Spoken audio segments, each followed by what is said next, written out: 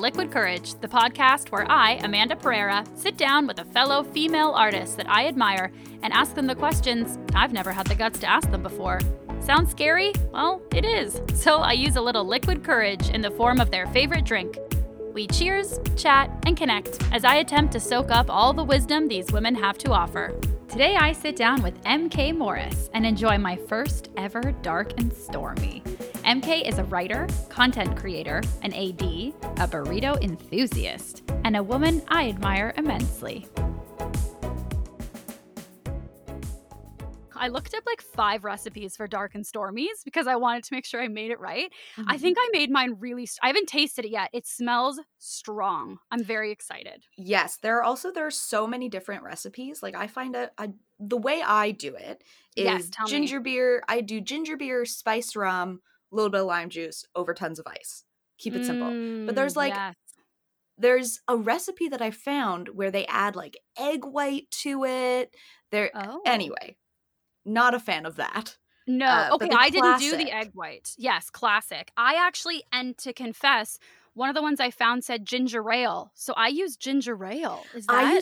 I used ginger ale today because I just couldn't find ginger beer last time I was in the grocery store. Yeah. It's fine. Yeah. You know? I'm actually so glad that you're all okay. So originally I didn't know whether I should say that I used ginger ale because I didn't know if it was, I don't know, like I didn't want to make it sound like I didn't make the effort. I couldn't find ginger beer. I had ginger ale and I was like, you know what? I need to limit the trips that I'm making during this isolation.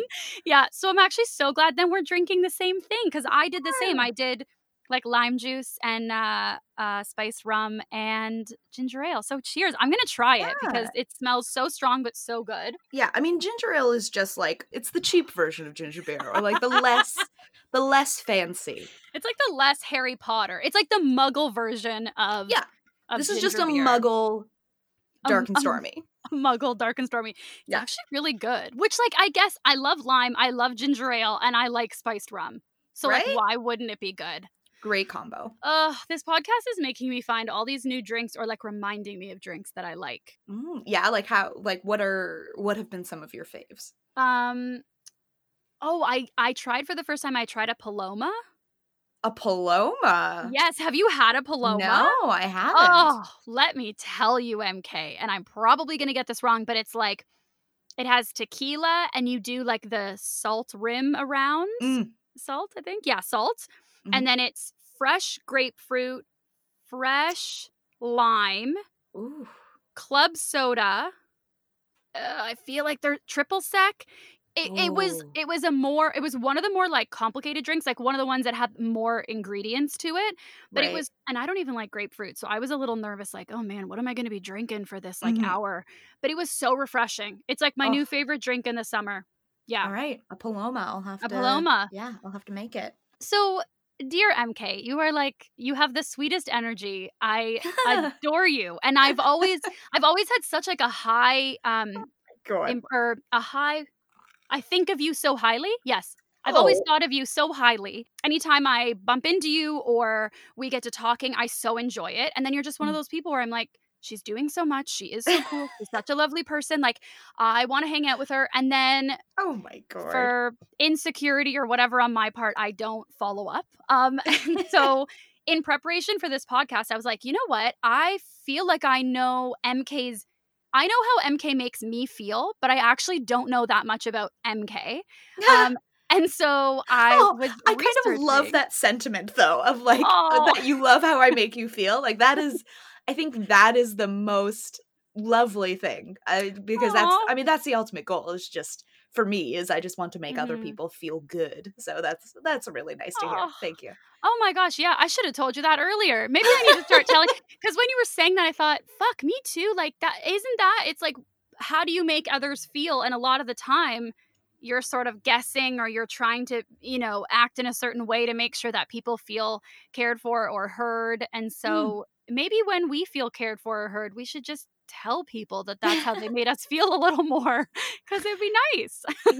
Yeah. Well, yes, you just have anytime you're around, you have such a wonderful energy and I just feel very like safe and taken care of and I feel happy. And when I was researching you, then on top of that, I'm like, I mean, of course, I know you work in the entertainment industry. I know you work behind the scenes. I know you're a performer.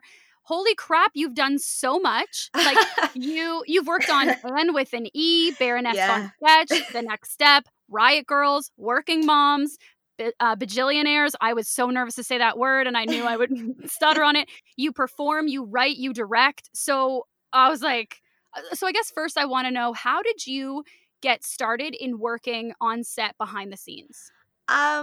Well, also, like, first off, it sounds so much more impressive when you say it all in a list. I think it is more impressive than maybe you. I think it's just more impressive than maybe you give yourself credit for, because that's pretty awesome. Thank you. Yeah, boring is how I got into the film industry. I went to college for it, and I got a degree, and then I actually started, one of the first jobs that I had was as a producer's assistant and intern at a production company that do mainly Hallmark movies and Lifetime movies. So I kind of got to see a bunch of the moving parts from that. Mm-hmm. Yeah, I worked on like 5 Hallmark movies in the span of a summer. Wow. Yeah. Yeah, like that was pretty. I mean, I spent most of the time in accounting. Like, it wasn't really that exciting. Either accounting or like treatment writing. I did a bunch of writing for it. And yeah, and then in college, I mainly filled the role of AD just because I was good at it. I kind of just totally fell into that. And I did a bunch in college. I had like 3 different thesis projects that I worked on, that I wrote and produced, and then other ones that I AD'd on. Wow. And can you sort of articulate, like, what is ADing? Oh, yes. Okay, this is something that everyone always asks. ADing is assistant directing, which is so completely different from being a director's assistant. It's stupid. Wording is stupid. Yeah. But basically, yeah, it makes no sense. Like, everyone's like, oh, so you want to be a director? And I'm like, like, yes, but that has nothing to do with what I'm doing when I'm ADing.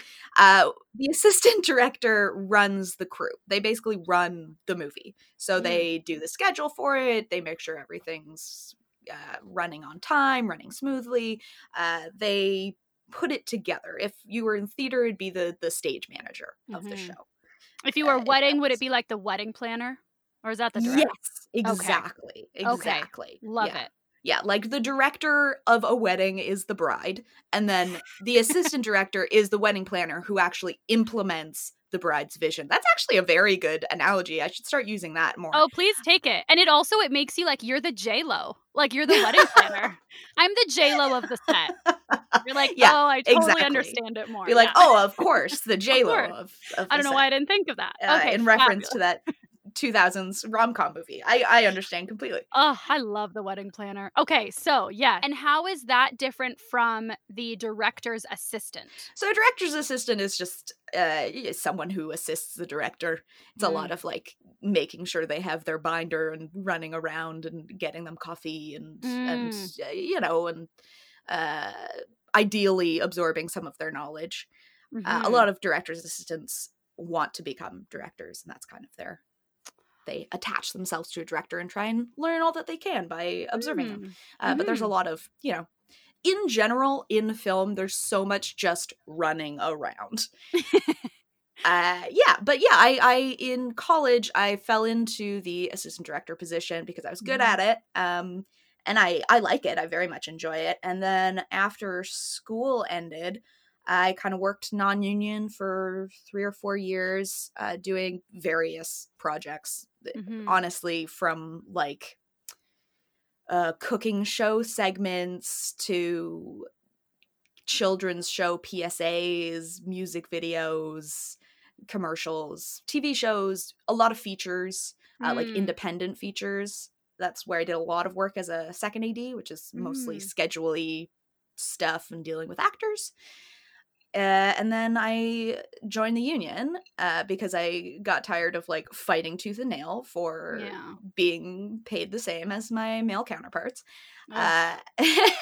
which is a real thing. Did you ever find out what the discrepancy was? Did you ever find it like, sorry, I'm being paid half? Or was that privy to you? Yes, I remember this one time I was the production manager, and so I had the budgets and I had all of the deal memos, but I had the producer was like being really cagey about showing me the actual budget. And I was like, look, I have the deal memos. I know how much people are making. I am aware that I'm not making as much as other people. And like, I get it at the time. I was, you know, a 24-year-old girl. So it was like, we can take advantage of her skills. And sorry, can I ask you the when you're like, I'm being paid less, and I get it. Was the I get it the feeling, was it that you felt young? Was it that you were like, well, I'm a woman? Like, what was the feeling of like, I get why you're paying me less? Oh, 100%. It was both. It was, I'm slightly newer. I'm not in a union, so I have to, being in a union makes it quite easy because all of your rate is standard. So if you want to negotiate above that rate, you totally can. I have lots of friends who do because, their skills were well worth it. Like if you have a second AD doing a third AD job, usually they'll kind of negotiate a higher rate. But, when you're non-union and also when you're young and you're new to the business and you're working job to job, you get a rate and you think, great, I'm getting money. So, so definitely a learning curve. I mean, you kind of have to pay your dues a little bit, but joining the union, I was like, oh, why didn't I do this sooner? I do like having both of the experiences though, of non-union and union, because when I was working non-union, I would have a larger role, more responsibility, but it was craziness and less money. Whereas in the union, like there's some days where it'd be like, okay, your whole job for the day is to stand on this corner and make sure no one goes that way. Yeah. And you're going to make $300. Yeah. I remember I once did, I PA'd on like a Hallmark movie. I remember showing up, and like you said, it's, most of working on a movie is running around. I remember showing up, it was day 6 of filming. I didn't have a script. I didn't have a title. I had no idea what the show was about, like the movie was about. Yeah. And there's still things that I've worked on that I have no idea what they were about. I don't know. Oh my God. And it was chaos. MK, like I got there. First of all, it wasn't chaos for anyone else. Like they were like organized chaos. They knew what they were doing. I came in, I was told to report to somebody. And I remember one of the first things they asked me to do was they just sort of pointed out to the field. We were out in public in like a park, and they said, go over there and be on your walkie-talkie. So I was like, I can do that. So I went over and stood. And then on the walkie-talkie, they said, Amanda, lock up the set. I had no idea what that meant. Oh, no. And so I went to ask, but I was like, you can't ask questions over the walkie. And I didn't know what to do. And somebody walked by, and they were furious with me. They're like, why, Amanda, why is someone walking? And that's how I learned, locking up the set is you don't let anybody walk past you into the scene. But it is chaos. I got asked to place 100 extras. I didn't even know what the scene was about. And I asked someone, like, Lord, where do you want me to place them? Like, are they at a party? Are they? And they were like, they literally said, I don't know what the guy's name was, Peter, let's say. The person who told me to do the job just yelled out in front of the crew, Peter, can someone show Amanda how to do her job? And I was just like, okay, you just suck it in. You try to you're going to make mistakes. You make the least amount of mistakes as possible. And I have never been so exhausted at the end of a day. Like that's definitely like a job I have done so many times. It's like, okay, gonna be yelled at for 16 hours, but then I get to go home. Well, then at the end of the day, I got an email from I think it was the production coordinator who had booked me, and she was like, the AD raved about you. She was so happy to have you there. And I was like, she yelled at me. What? Okay, great. Oh, yeah. Like, it's so confusing. Oh, yeah. She probably thought you were great. You didn't ask questions on the walkie? Great. Yeah. You didn't argue back after being yelled at? Yeah. Ideal. She asked me to do something, and I said, yep, no problem. And she goes, she said something about like, we don't need so many words. So then the next time she asked me to do something, I said, yes. And she said, Amanda, it's copy. I was like, copy? Like, I was so scared. Yep. Can I ask you, so for the Hallmark movies, I know they film, so like they can film so many of them in succession, like you said, in the summer. How long does like a typical Hallmark movie take to film, do you think? It depends. Like, it depends on the budget. A lot of the ones coming out of smaller companies are like $2 million a movie, which is pretty low budget. And they'll film like 4 of them in succession, and they each take like 4 weeks, I guess. No, probably less, like 3 weeks. That's pretty quick. Yeah, they're pretty. They pump them out like it's yeah. Wow. And on cooking shows, like, what do they do with the leftover food? Like, do people get to eat it? I don't know for a lot of cooking shows, but like for us, yeah. We were doing for that one I was actually doing, I think I was decorating cakes. Like I was decorating these mason jar cakes, and I got to keep a bunch of mason jars, and I got to keep a bunch of icing and sprinkles, like all of the decoraty stuff. Yeah. Like, what is that? What's a mason jar cake? It's just a cake that's in a mason jar. It looks cute. And you like eat it with a spoon? Yeah. Oh my god, I feel like a child. Yeah. You eat it with a spoon? Yeah, it was super cute. And we put like little like bows on the thing. I think it was maybe autumnal themed. I can't remember. But yeah, that was a good day. That makes me happy that that you guys like didn't waste it. 'Cause sometimes I look at them, I'm like, look how much the judges love that. Please don't throw that out. Like, give it to somebody. Someone's hungry. Although there's so much waste in the film industry. Like, things do get completely wasted. But I'll like, I remember we were filming this kids show, and there was specifically in the scene, they had to rip the top off of a pancake mix box.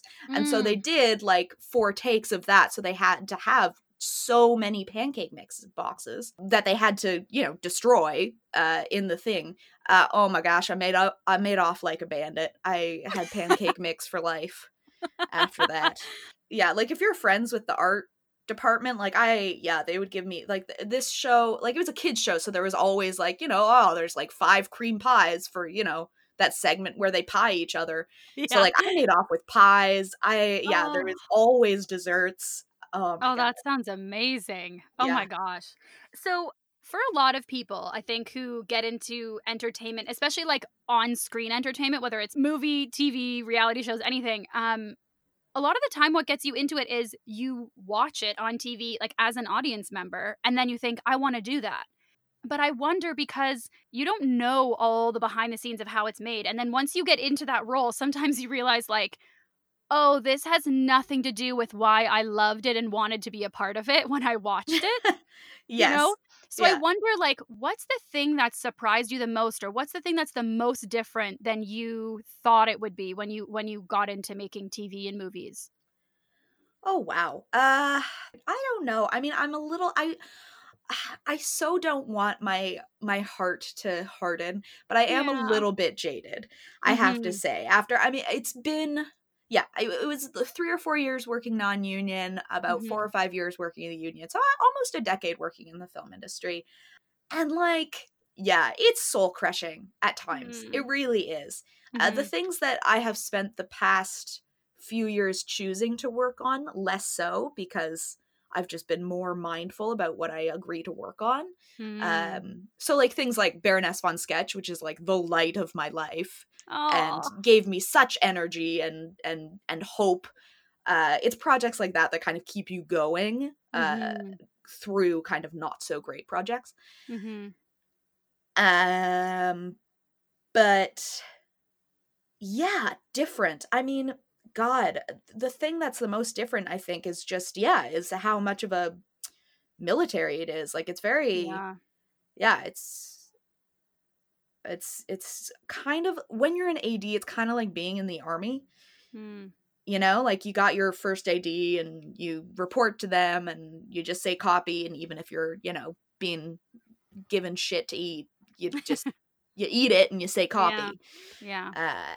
And I don't know. I think that was probably the most like surprising thing about film is that it's like it takes, 20 sweaty, depressed people to make like 2 actors look real good. Yeah. And then at the end of it, you might, that's the thing that can be so surprising is like you watch a 5-minute comedy short that you think is so funny and you're like, I want to go into making that, and you get in and it's like you were inspired by the creativity of it and the fun of it. And sometimes it can be much less creative and flexible and way more militant, like you said. Mm-hmm. Well, and saying that, I mean, speaking specifically about sketches, because in the past couple of years, I've really switched my focus to working on my own creative stuff and helping other people make their stuff. Like, for example, I work a lot with Wishful Genies and Identical Twins Productions doing their comedy sketches. And that's been so lovely. And it's nice to be able to take my experience as an AD and use it positively on a set, which is nice. And I mean, I think, I don't know, there's a whole trope of ADs who are sour and awful. And like, I've heard this joke, what's an AD's contraception? Their personality. Oh, which is, I mean, yeah. So I personally feel like I don't need to do that. I don't need to yell to be heard. I can be like a mothery AD. So that's the vibes that I want to bring to film. And I feel like slowly, if you just approach things with a different perspective, you can change things within. So absolutely. Well, and you're going to create spaces that you want to work in, and then that's going to, magnetically attract people who want to also work in those spaces, and just in the end make it a more like enjoyable environment for you. Yeah, exactly. Because I feel like why not? Why the hell not, Yeah. And so how much control do you have over the next project? Like, let's say you're working on a show and you hear Baroness von Sketch is coming out with a new season and you're like, fuck, I want to work on that. And let's say you haven't worked on it yet. I want to work on that set. And honestly, I feel like a fucking idiot asking you this because I'm an actor and I really should know this stuff. And this is the kind of stuff that I wish I asked people who I know, maybe not on recording, but I'm just going to admit I don't know much about it. So how do you go about applying for that job or trying to get on that set? Okay. I'm going to be honest. I'm going to give you a helpful answer, and then I'm going to give you an honest answer. So okay. a helpful answer. When you want to work on a set, the person who does the hiring is the production manager in general, or someone within your department. So like if you were a grip and you wanted to work with the grips, you would, go through your union and find out who's the key grip and then, send them an email. But in general, like if you just wanted to work, you would contact the production manager. If you were an AD and you wanted to work as an AD, you would probably contact the second AD because the first AD is busy with shit. So that's who you would want, and that information is usually posted while they're in pre-production. There's a thing called a hot list, and it'll give you all the information of the production company and who the production manager is, and you can find out how to contact them. So that's a helpful answer. I never apply to jobs ever.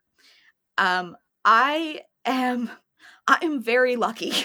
I kind of just fall into situations and then work my ass off to pretend like I'm supposed to be there. But it's true though. In every job that I've gotten in the past like 6 years, it's been someone asking me like, hey, I'm ADing this thing. Do you want to work with me? Or like with Baroness, the executive assistant of the Baroness is Erin Conway, who is a goddess. Oh my gosh, I very much miss working with her. But she sent me an email and was like, hey, we need an on-set assistant for them this year. Are you interested? Yeah, and same with like I've gotten jobs by accidentally turning them down. Like I got offered a job as a PA on a show, and I was like, oh, like I'm not really PAing, because it was I can't remember. I was like, I'm not really PAing right now. I kind of just want to do dailies because PAing can be kind of thankless. It's a lot of running around. And I was just like, I think I, don't want to. And then they were like, oh, well, we're also still looking for a 4th AD with this pay raise. And it's in an air-conditioned studio all summer.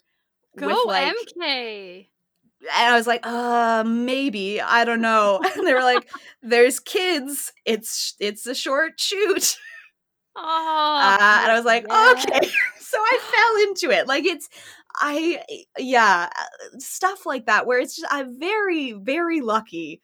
I don't know if that, okay, so I totally get why you would say I've just gotten lucky, but I also think nobody is going to ask someone if they want to work with them or work with people that they are responsible for if they don't think highly of them, or if you haven't already gotten a reputation with them or someone they know that warrants them asking you to work with them again. That is, I mean, yes, that is true. Yeah. There's that old saying. Long hours. Like, it's, people I don't want to be stuck with someone who I don't jive with for 15 hours a day. Honestly, that's my greatest skill, I think, is just being nice. Like, you won't mind being around me for 16 hours.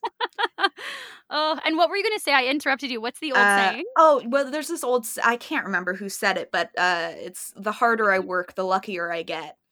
Aww. Which is so true. It's like, yeah, like you said, like, I mean, yeah, those offers did happen, but it's after, like, I might have survived, like, an 18-hour day with them where I, like, kept my spirits up, or, I don't know, didn't freak out about mundane things or whatever. You know, you never know. I really do think that, like, yes, sometimes there is professional luck, absolutely. But I think a lot of the time, because acting jobs or any artistic jobs can sometimes be so sporadic that it might feel more like luck. I really think so much of it is actually just clout that you've worked your ass off to gain. And it's just coming deferred. You know what I mean? God. Like, you didn't get it a year ago, but, like, it's because of what you did a year ago that you're getting the thing now, right? You know? And it just... Although, luck-wise, I will say there are kind of funny, like, the universe takes care of you kind of things. Where, I love that stuff. Yeah, where I was coming off of a show and I was like, okay, I'm not going to work on anything. I'm going to go to Europe in a little bit. So I got offered a bunch of jobs and I kept turning them down because I was like, nah, I'm going to go to Europe because, like, my friend is doing a big Italy trip for her 40th, blah, blah, blah. I really want to, go for that. And that's when I got the Baroness offer. I was like, oh, baby, this is a dream. Oh, and was it over the, like, would it have been over the Italy trip? During the Italy trip, It would have been, which is the only reason that I was actually available to take it. And then, like, as soon as I went for the interview for it, my friend who was having the birthday was like, oh, actually, yeah, postponed, like a family thing or something. So I was like, oh my God. No and I hadn't way. booked anything. So it was like, okay, I have this plan. I'm going to turn down all of this work. And then suddenly I'm completely available for Baroness von Sketch, which is my ultimate dream job. It's like, you can have your cake and eat it too. You can have your mason jar cake and eat it too, MK. Oh my God, that's amazing, because you're right. Because if you weren't prioritizing that trip, you probably would have been. I would have been on another contract easily. Yeah, there was a bunch of people from the show that I was on that was going straight on to another thing. It was a busy time. Like, there was a bunch of other shows starting up. Wow. Yeah. It shows you too that, like, saying no when it feels right to say no can actually make it so you get to say yes to shit that you really want to do. Totally. I've gotten way better at saying no in the past few years. I mean, I'm still not great at it, but it, better. I'm not good either. Like, what's hard about saying no to you, to a job or personally? Like, what makes it hard for you? Well, there's always I think at the root of saying no is always the fear of letting people down. Yeah. Which is silly, because often you're saying no to people that you either don't know or don't owe anything to. But you know what? Somehow that just doesn't matter. Like, I would rather, this is so messed up, but it's like, I would rather disappoint myself than disappoint this stranger who probably doesn't give two shits about me. Like, completely. Completely. Yeah. What is that? How messed up is that? Up. Yeah. It's people pleaser kind of thing. But I mean, there's that at the root of it, but also, feast or famine. this industry is pretty feast or famine. So you want to make sure that you say yes to enough things that you are still working. So there's always that fear that it's like, oh, nothing's gonna come my way. Like sometimes if it's quiet, I think, oh my God, what did I say no to that if I would have just said yes, then I would have been working right now. But it is this thing like, you know, it's that, so you know that idea that like it's better to be single than in a relationship and unhappy. Sometimes with a job, I try and tell myself that like it's better to be not working than working on something that's not fulfilling. But I don't know if I believe that, because sometimes working is just working. Like, I don't know. Yeah. No, I agree with that actually, because I think a work relationship, especially when it's a job that you're at for 16 hours a day, that's a relationship. You have a relationship with your work, and if you're unhappy with that relationship, is it worth it? That's, and I mean, that's a personal value. That's a thing that I've come to over years and years of working in the industry, and also years and years of therapy. So that's a thing that I think every person has to individually decide what is worth for them. You know, is that paycheck worth the struggle? And there are certain people, like there are certain people that I won't work with anymore. Like, nope, I have decided working with this person or on this kind of project, it is not worth it to me. And I value my mental health more. Like, even if I were to not work during that entire period of time while that project is filming, that is more valuable to me. I think that's so amazing. Do you find it easy when you promise yourself something? Do you find it easy to stick to your word to yourself? No. Yeah, me neither. That's why I'm asking. Oh my God, MK, I'm so fucking bad at it. If I tell you that I am going to, like, if I tell you I'm going to create a whole garden for you and it's going to take me 30 hours, I will do it no matter what, because I told you I would do it. If I tell myself I'm going to plant one fucking tree, I'll just be like, no, you know what? I should probably do something else. Like, I don't. And you know what? I heard this speaker, and he was saying, like, imagine a friend who says, hey, do you want to hang out tomorrow? And then they always cancel on you constantly. Then eventually when they say, do you want to hang out? Their word is going to mean nothing to you. But that's the same as yourself. Like, you're losing integrity and respect for yourself. You don't believe when you say something. So if I say, yeah, I am going to start that podcast, if I just keep not doing it, then when I say, you know what, I'll start it this year, really that little voice inside is like, fuck you, you're not going to start it. You said that for years.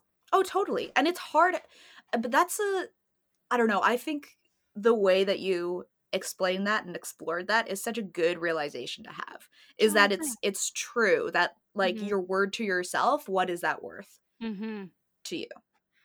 It's worth way more than I'm currently prioritizing it. Is there a pattern for you where you tell yourself you're going to do something, or I'm not going to work with that person, I'm not going to take on that kind of job, and then you cave and you do it anyway? Do you find that it's usually for the same reasons? Mine is usually because I'm worried that that decision will make people feel bad, or I question whether it was the right decision to make in the first place. Totally. Both of those things. Both of those things. And also just usually, you know, if I haven't been taking care of my mental health, like, you know, I haven't been doing that therapy session or doing that yoga, and my brain is not energized enough to make the healthiest choice for myself. Yeah. I think. But I mean, I have gotten better. Like I've said no to a bunch of stuff just in the past year, and I felt really good about it. But definitely if it is a thing that I want to accomplish that I'm worried about not accomplishing, accountability buddies, 100% for sure. Ooh, what is an accountability buddy? What does that mean? I do this all the time, where like if I have a task that I want to accomplish, like right now I'm editing a short film and I had not been working on it. So I just asked two of my friends. I was like, hey, can you just like bug me about this? Can you like ask me what my status is on these? And so I have to actually give updates. So like I feel guilty, you know, like if they're like, oh, what's your status? Like, what have you done since we last talked? I will feel guilty about not working on it. And I mean, I know, you know, in the deeper scheme of things, I am still attaching value to another person's judgment of myself rather than my own value. So like I'll have to work on that, but it is handy for accomplishing tasks. Well, and listen, like self-growth, speak therapy. Self-growth like lately all I'm complaining about to my therapist is how long it's taking me to change habits that I don't like. Like, why is it that when you acknowledge something about yourself that you don't like, it doesn't just change? So I know. But self-growth is slow, and so, I don't know, maybe it's because it seems like we share a lot of the same sort of habits, but I think it's sort of strategic to be like, "Okay, I told myself I'm gonna do something.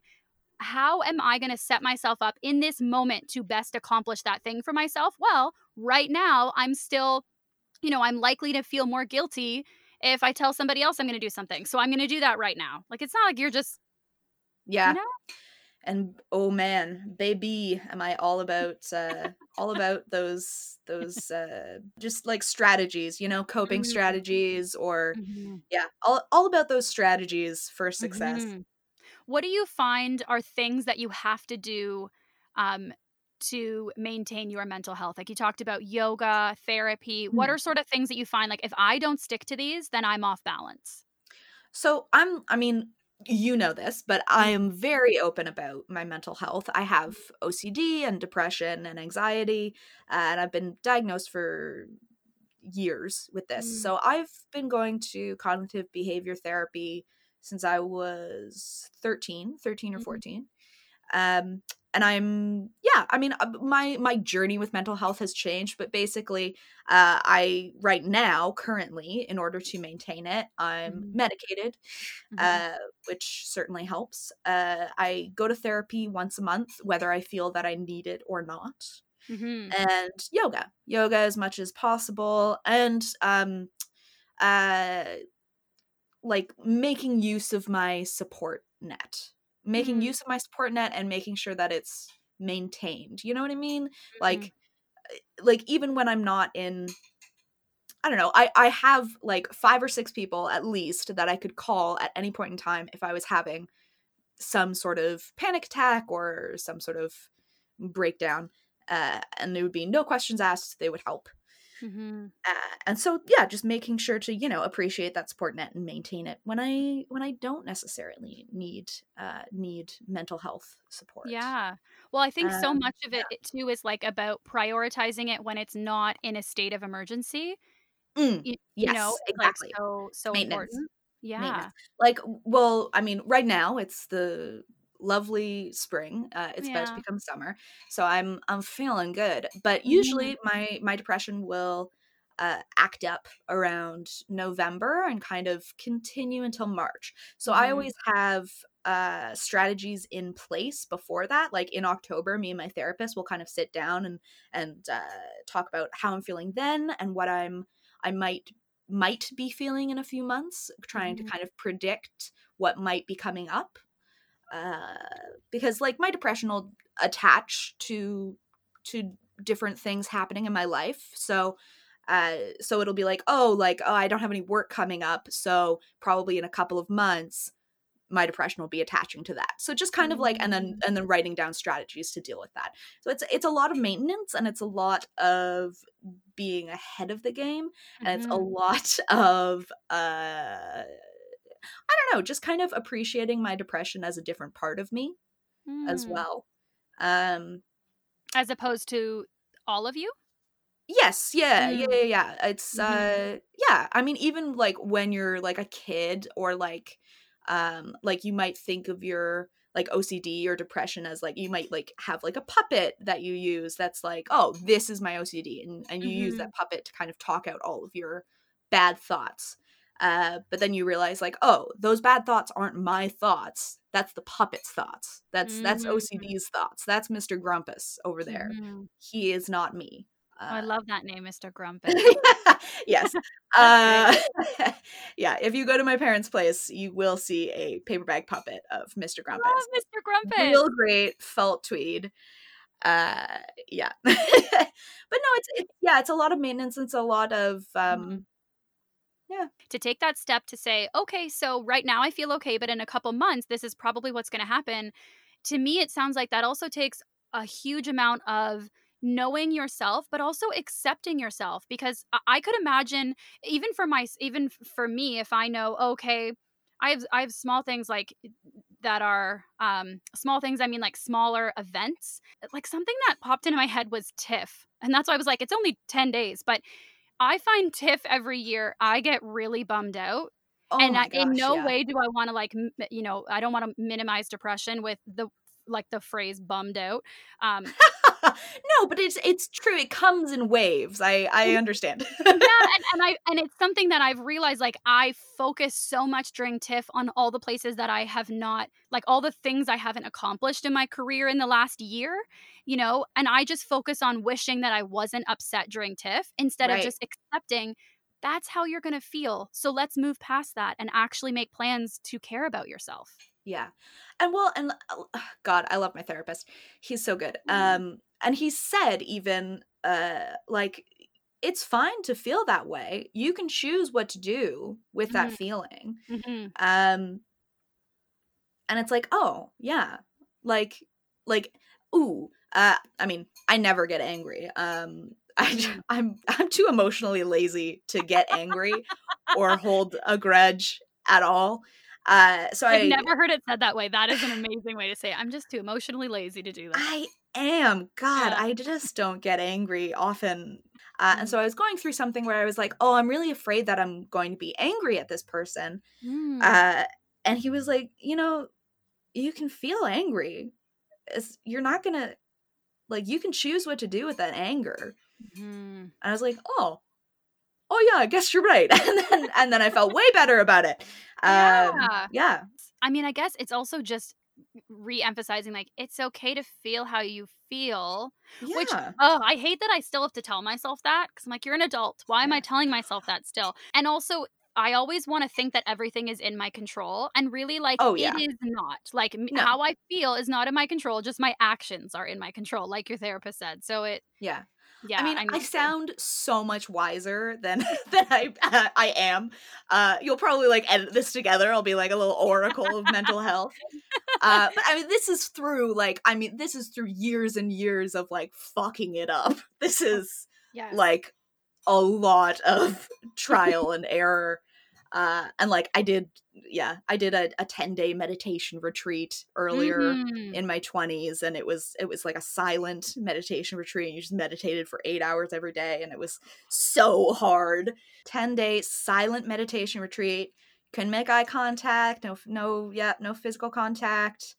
You just meditated all day long. And were alone with your thoughts for 10 days straight. It was very difficult, but that said, now everything else is so much easier. Yeah, you're like, listen, you think this is hard. Remember day 8 at the retreat? Yeah. Like, oh my gosh. This is a piece of cake.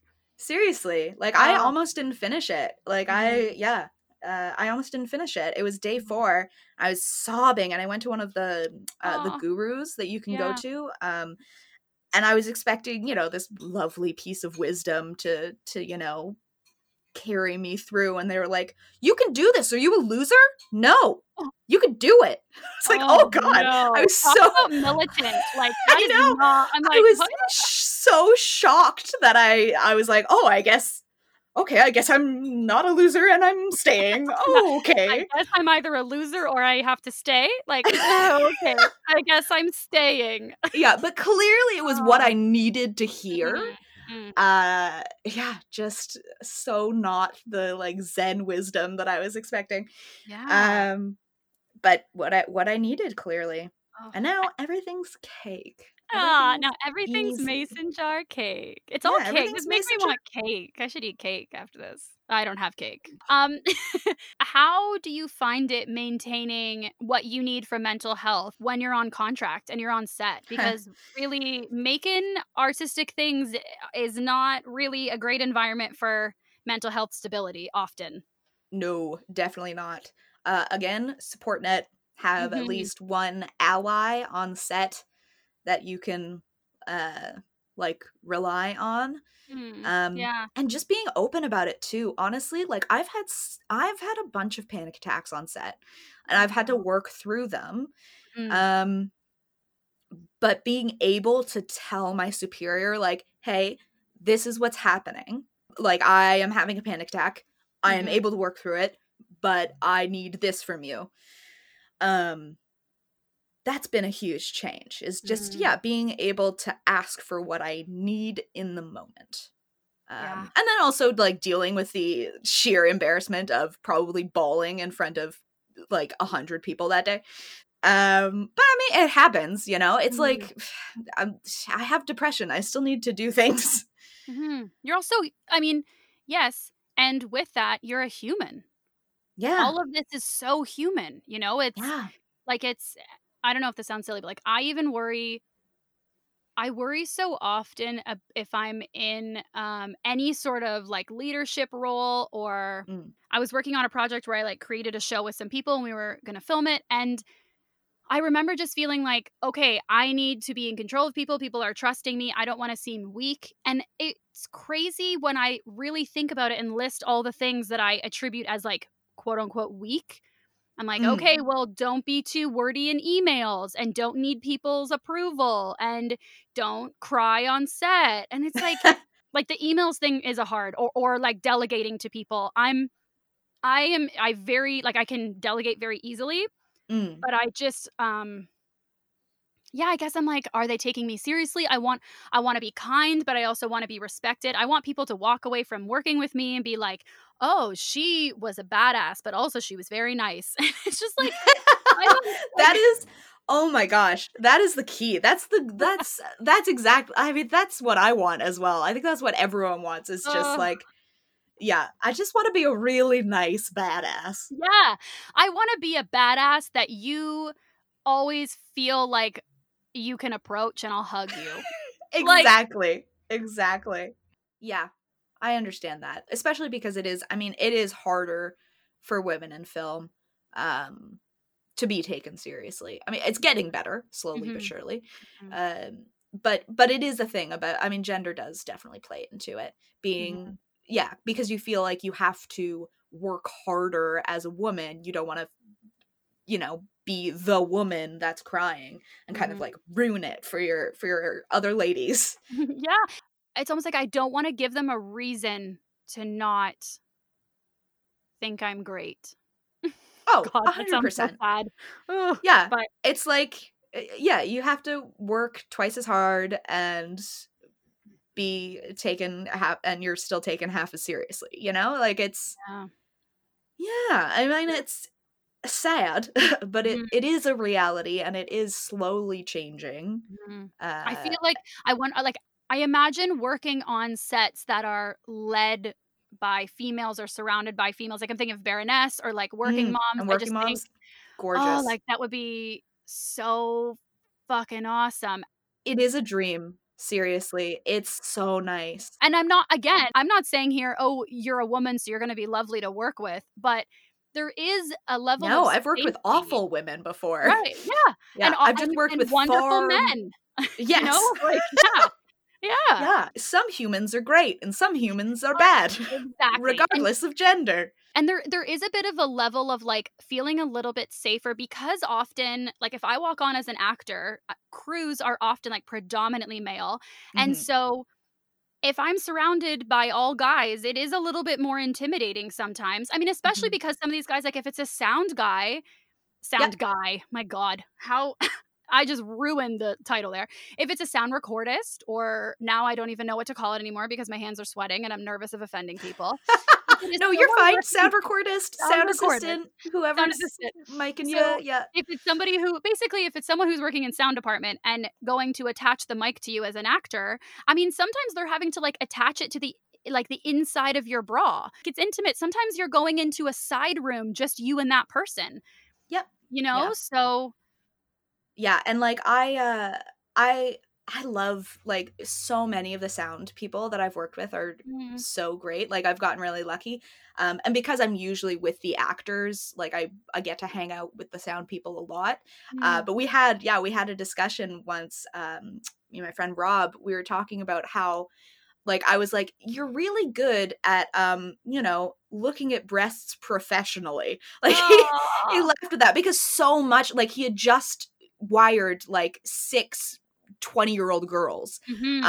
And like, he was just, like, so polite and so professional, but, like, all of the wires had to go in their bras. So it was like, Yeah, like, and like, so just like, yep, like, okay, that's in the right spot, you adjust this, like, the most that's what I professional. love. I love that. I love when they say, Yeah.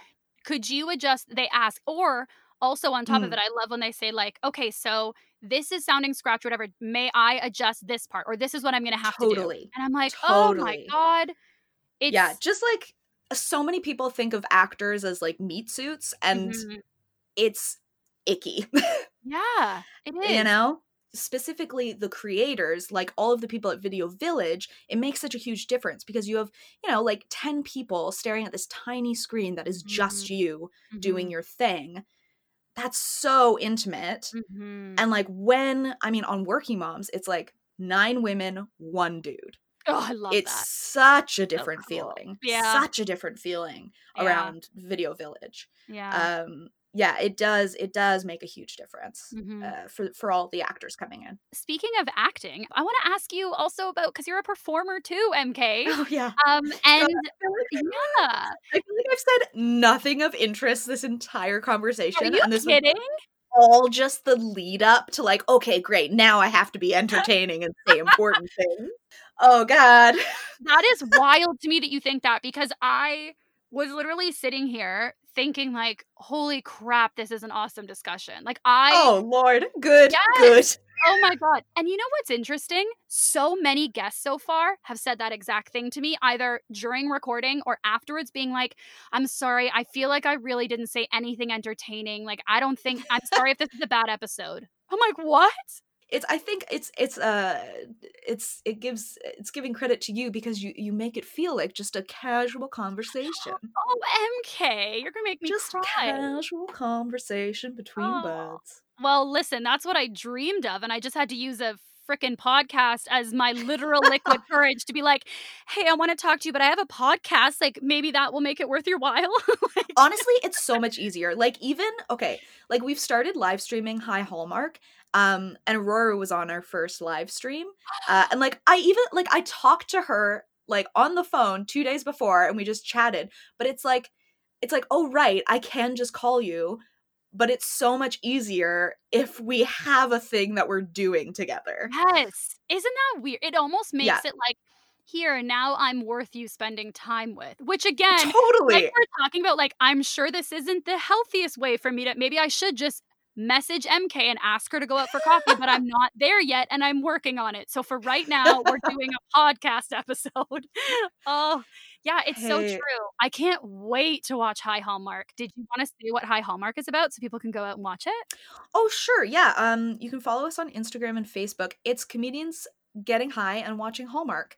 The the title is exactly as it sounds. It's yeah. It's very fun. We have our first season available to watch on Instagram and Facebook, and we've started live streaming some things while we're editing the second season. Oh my god, so exciting. Okay, so I wanna ask you about being a performer. So I originally met you while we were both doing the conservatory program at Second City in Toronto. And so Mm, I met you as a performer and a writer, because in that program you write your own show with a cast and perform it. mm. Um, but it's funny, I was actually surprised to learn that you worked behind the scenes because I just knew you as a performer. Which Um, is so funny to me because I mean, I guess until recently, like not until this year would I have described myself as a performer. Like people were like, "Oh, so really? you act?" And I'm like, "No, no, no, no, no, no. No, I just do funny voices sometimes." Ah, What? no, no, no, no, no. You produce a improv show I that you know. perform in, like, I've seen you, oh my gosh, that's so hilarious. Uh, Why do you think you don't, you wouldn't call yourself a performer? well, mainly because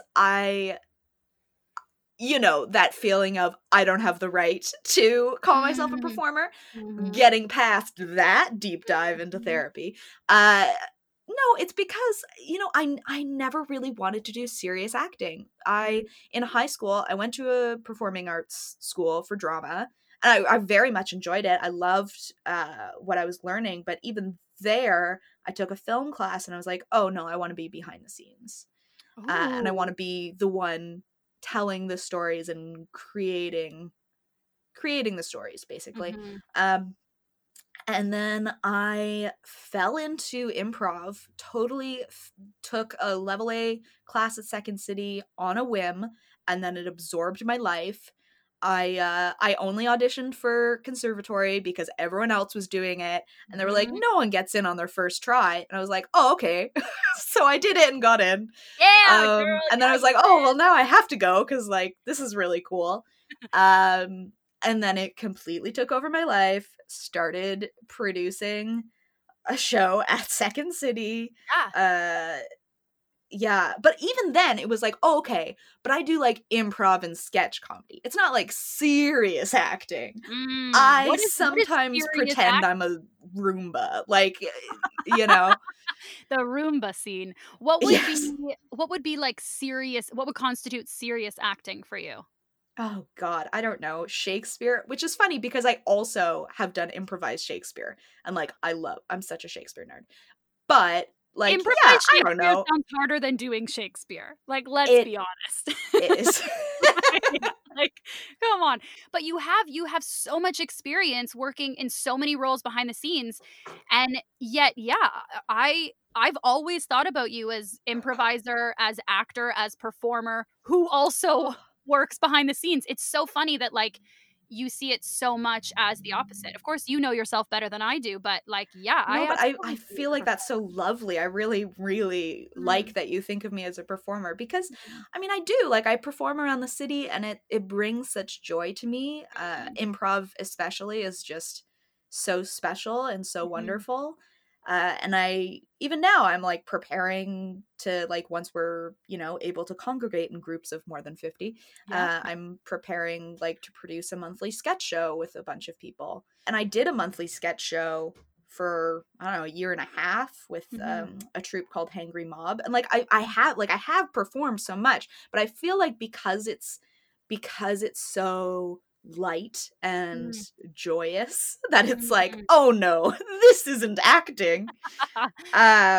Which is so silly. And I think especially watching I think especially this year, like being on Baroness and seeing the processes of the Baronesses and seeing how much work they put in to each thing, and seeing, oh God, they're really, they're wonderful to watch work. Like when Aurora gets into a character and she'll just stay in that character, like in between, you know, they'll be resetting the shot and she's still like in her, you know, totally in the zone.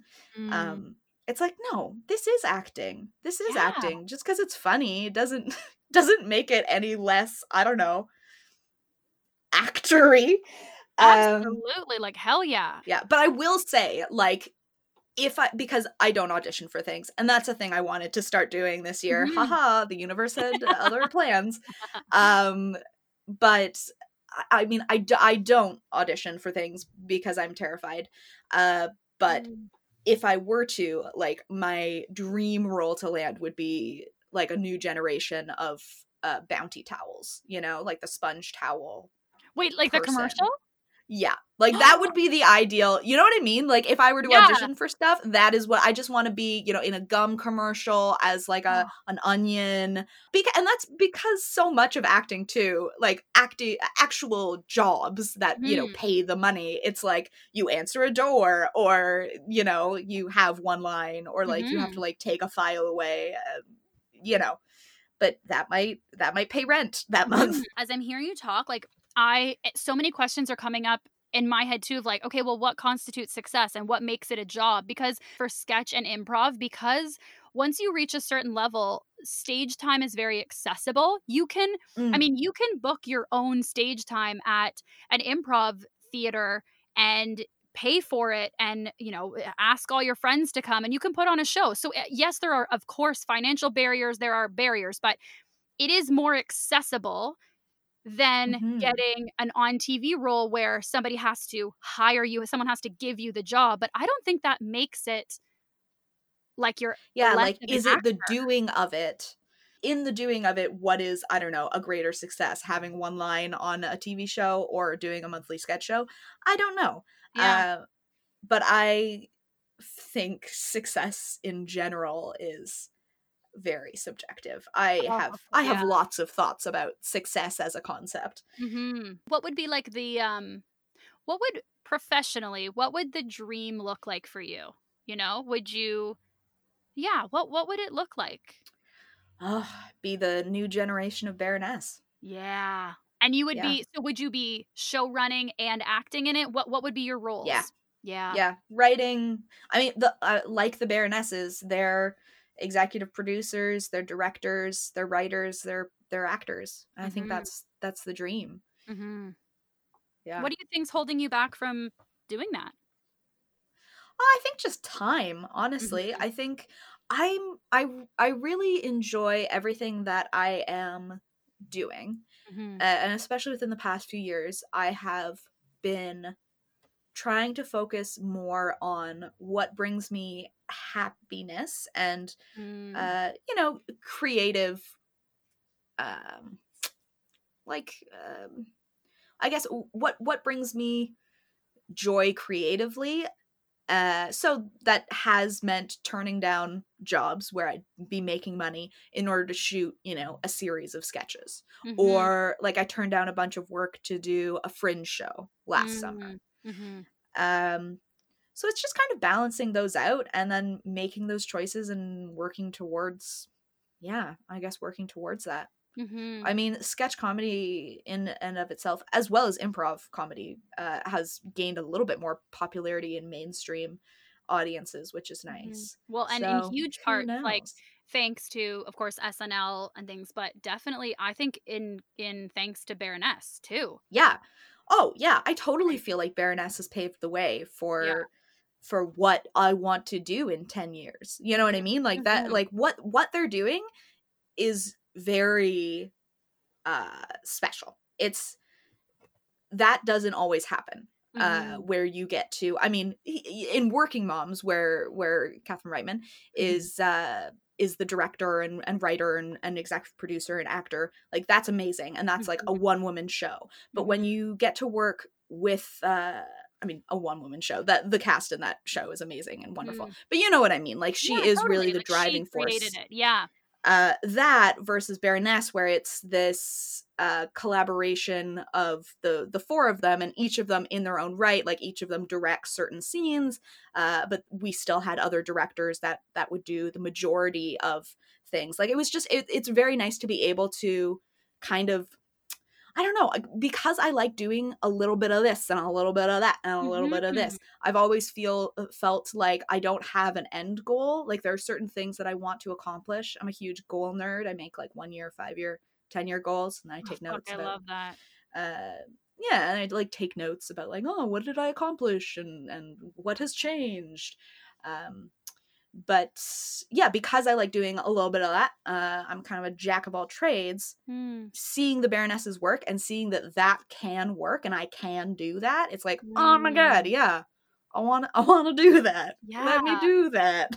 Well, and that being a jack of all trades can lead to you getting to do all the things. Like it's I often have an insecurity that, so when I wanted to act for like my whole life, but because I couldn't muster the courage or whatever it was to actually just say, I want to do this, so I'm going to do it. I kept getting jobs like in the periphery of acting. So I would PA, or I've worked in casting for years, or I was a reader, or I did a whole program. Like I am a trained script supervisor. Like that, I have. Which, Lord, that is a hard job. Oh my God, it's so hard. I did it on a shoot for a web series and a couple things, and I was like, oh my God, I can't keep this up. But I did all of these things with the intention of, this will make me feel like I deserve to say that I'm an actor. This will make me feel like I know all of the things, because I can't be an actor until I know all of the things. I always felt like jack of all trades. What is it? Owner? Fuck. Jack of Master all trades. Master of none? Master of none. Oh, bless you, yeah. Okay. I always felt like I want to be the master in acting. And did I fuck up by learning all these other skills or other areas, because now I look at people who stuck with specifically training and acting, and I'm like, well, look where they are and look where I am. So anyway, I guess this is my long-winded ass way of saying, I think seeing seeing these shows where people are wearing these multiple hats and it's such a great result, it like is sort of a beacon of light being like, oh, I maybe didn't fuck up. Maybe I can do multiple things and I can still be a great actor, you know? Totally. Oh my gosh. Plus, I honestly think about, I don't know, there is no such thing as wasted time. All time is spent doing something. You have gained something from that experience, whether you realize it or not. All experiences are worthwhile. I mean, I say that now, and then immediately I'm like thinking of examples of like, well, that wouldn't be, oh my god. But you know what I mean? Like, I do think like, yeah, I've spent so much time doing dumb shit. Like, I will like pretend, I will go around my house and like pretend to do ASMR with the things that I'm like doing. Yes. Are you like recording it, or are you just doing it like no, just pretending it, just doing it to myself, no one around, so stupid. But because I spent so much time doing that, now I'm like, maybe I'm gonna do an ASMR channel, and then it'll lead itself into that, you know, like totally. Or like dumb, like I'm sure there's a skill that I have that is completely useless. There's knowledge that I have that will never be used again. Like, but it's all for something, you know? God, you know what, MK, like this might sound pathetic, but I sort of needed to hear that, I think. I actually obsess over wasting time. If I'm working on a project, I feel like I will never let myself stop working on it. And then when I'm like, okay, go relax for a half an hour. While I'm relaxing, I'm having anxiety that I shouldn't be relaxing. And it's all wasted. And I lay in bed at night being like, oh my God, you're wasting time. See, now you're wasting time not sleeping. And I have a really hard time seeing things as not a waste. Okay, this might help you with seeing things as a waste, because even like sometimes I'll just have a sit, you know? I will do absolutely nothing, just having a sit. Have I told you my fallow theory before? No, what is that? Okay. So basically when farmers have crops and they, you know, after the harvest, there's a crop, they sometimes have to like leave the field to do nothing for a while so that it can, you know, get its nutrients back in the soil. You can't plant anything there. You just have to let it fallow. That's what it's called, is the fallow period. Farrow? It might be both. Anyway. You know what? I didn't say anything because I've never heard of the word, and I was like, don't be the dumbass who doesn't know what fallow is. So. Anyways, well, no, because this is coming from my mom. Wiser words have never been said. Thank you, Mama Morris. But yeah, she was talking about how, like, yeah, that crop needs time to do nothing. It needs that time in order for it to later have a good crop and have a good harvest. Like, so when I'm relaxing, like my body needs that time in order to regenerate my creativity. I need to, you know, just re-energize myself, and you're taking care of physical needs as well. Like your body needs sleep. It's that same thing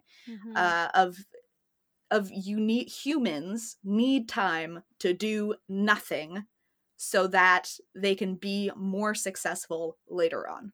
That is my theory. Just like crops.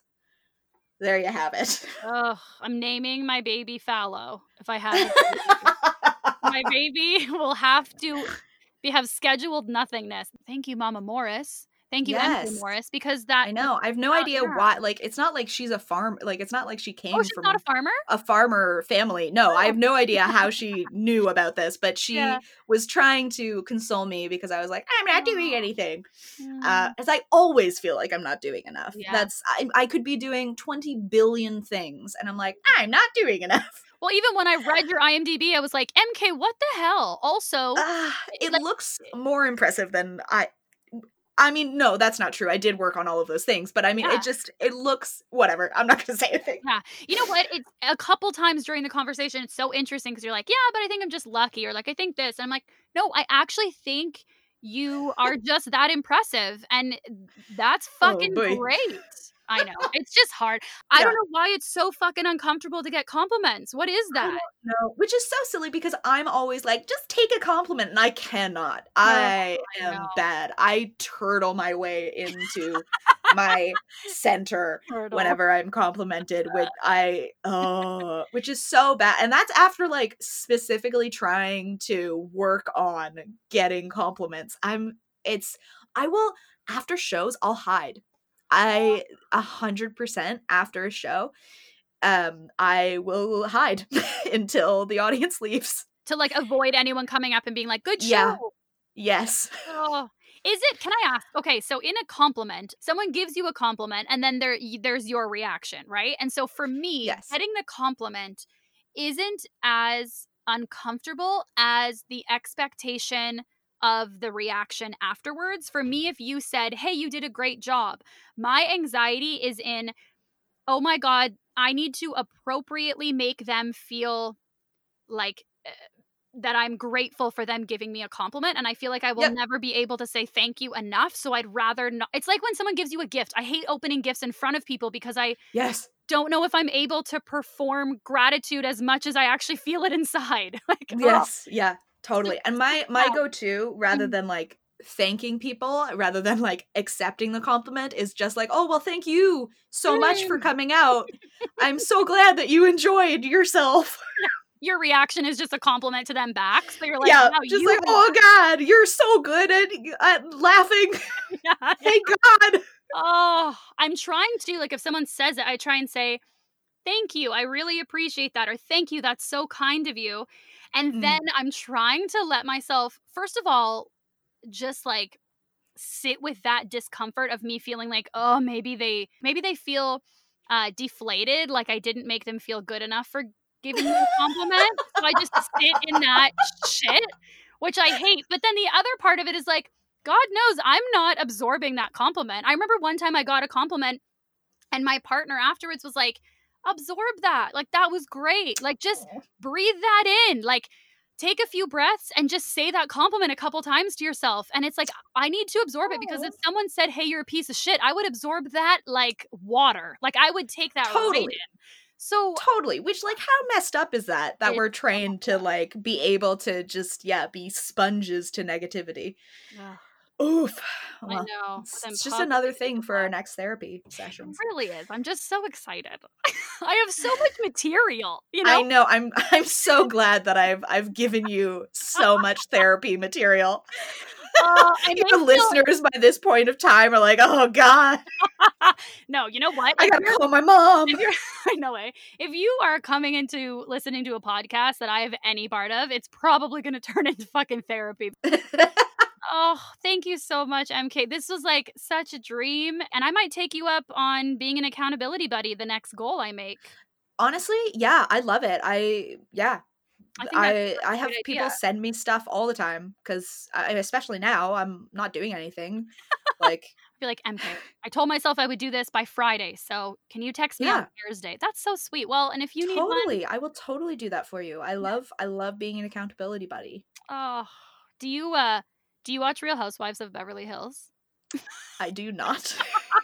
Okay, scrap this. But there's an accountability coach on there. So I was just going to make all my references are from like reality TV, like not very highbrow. It's fine. I have a lot of material for therapy, not a lot of material for comedy writing. So we'll work on that instead.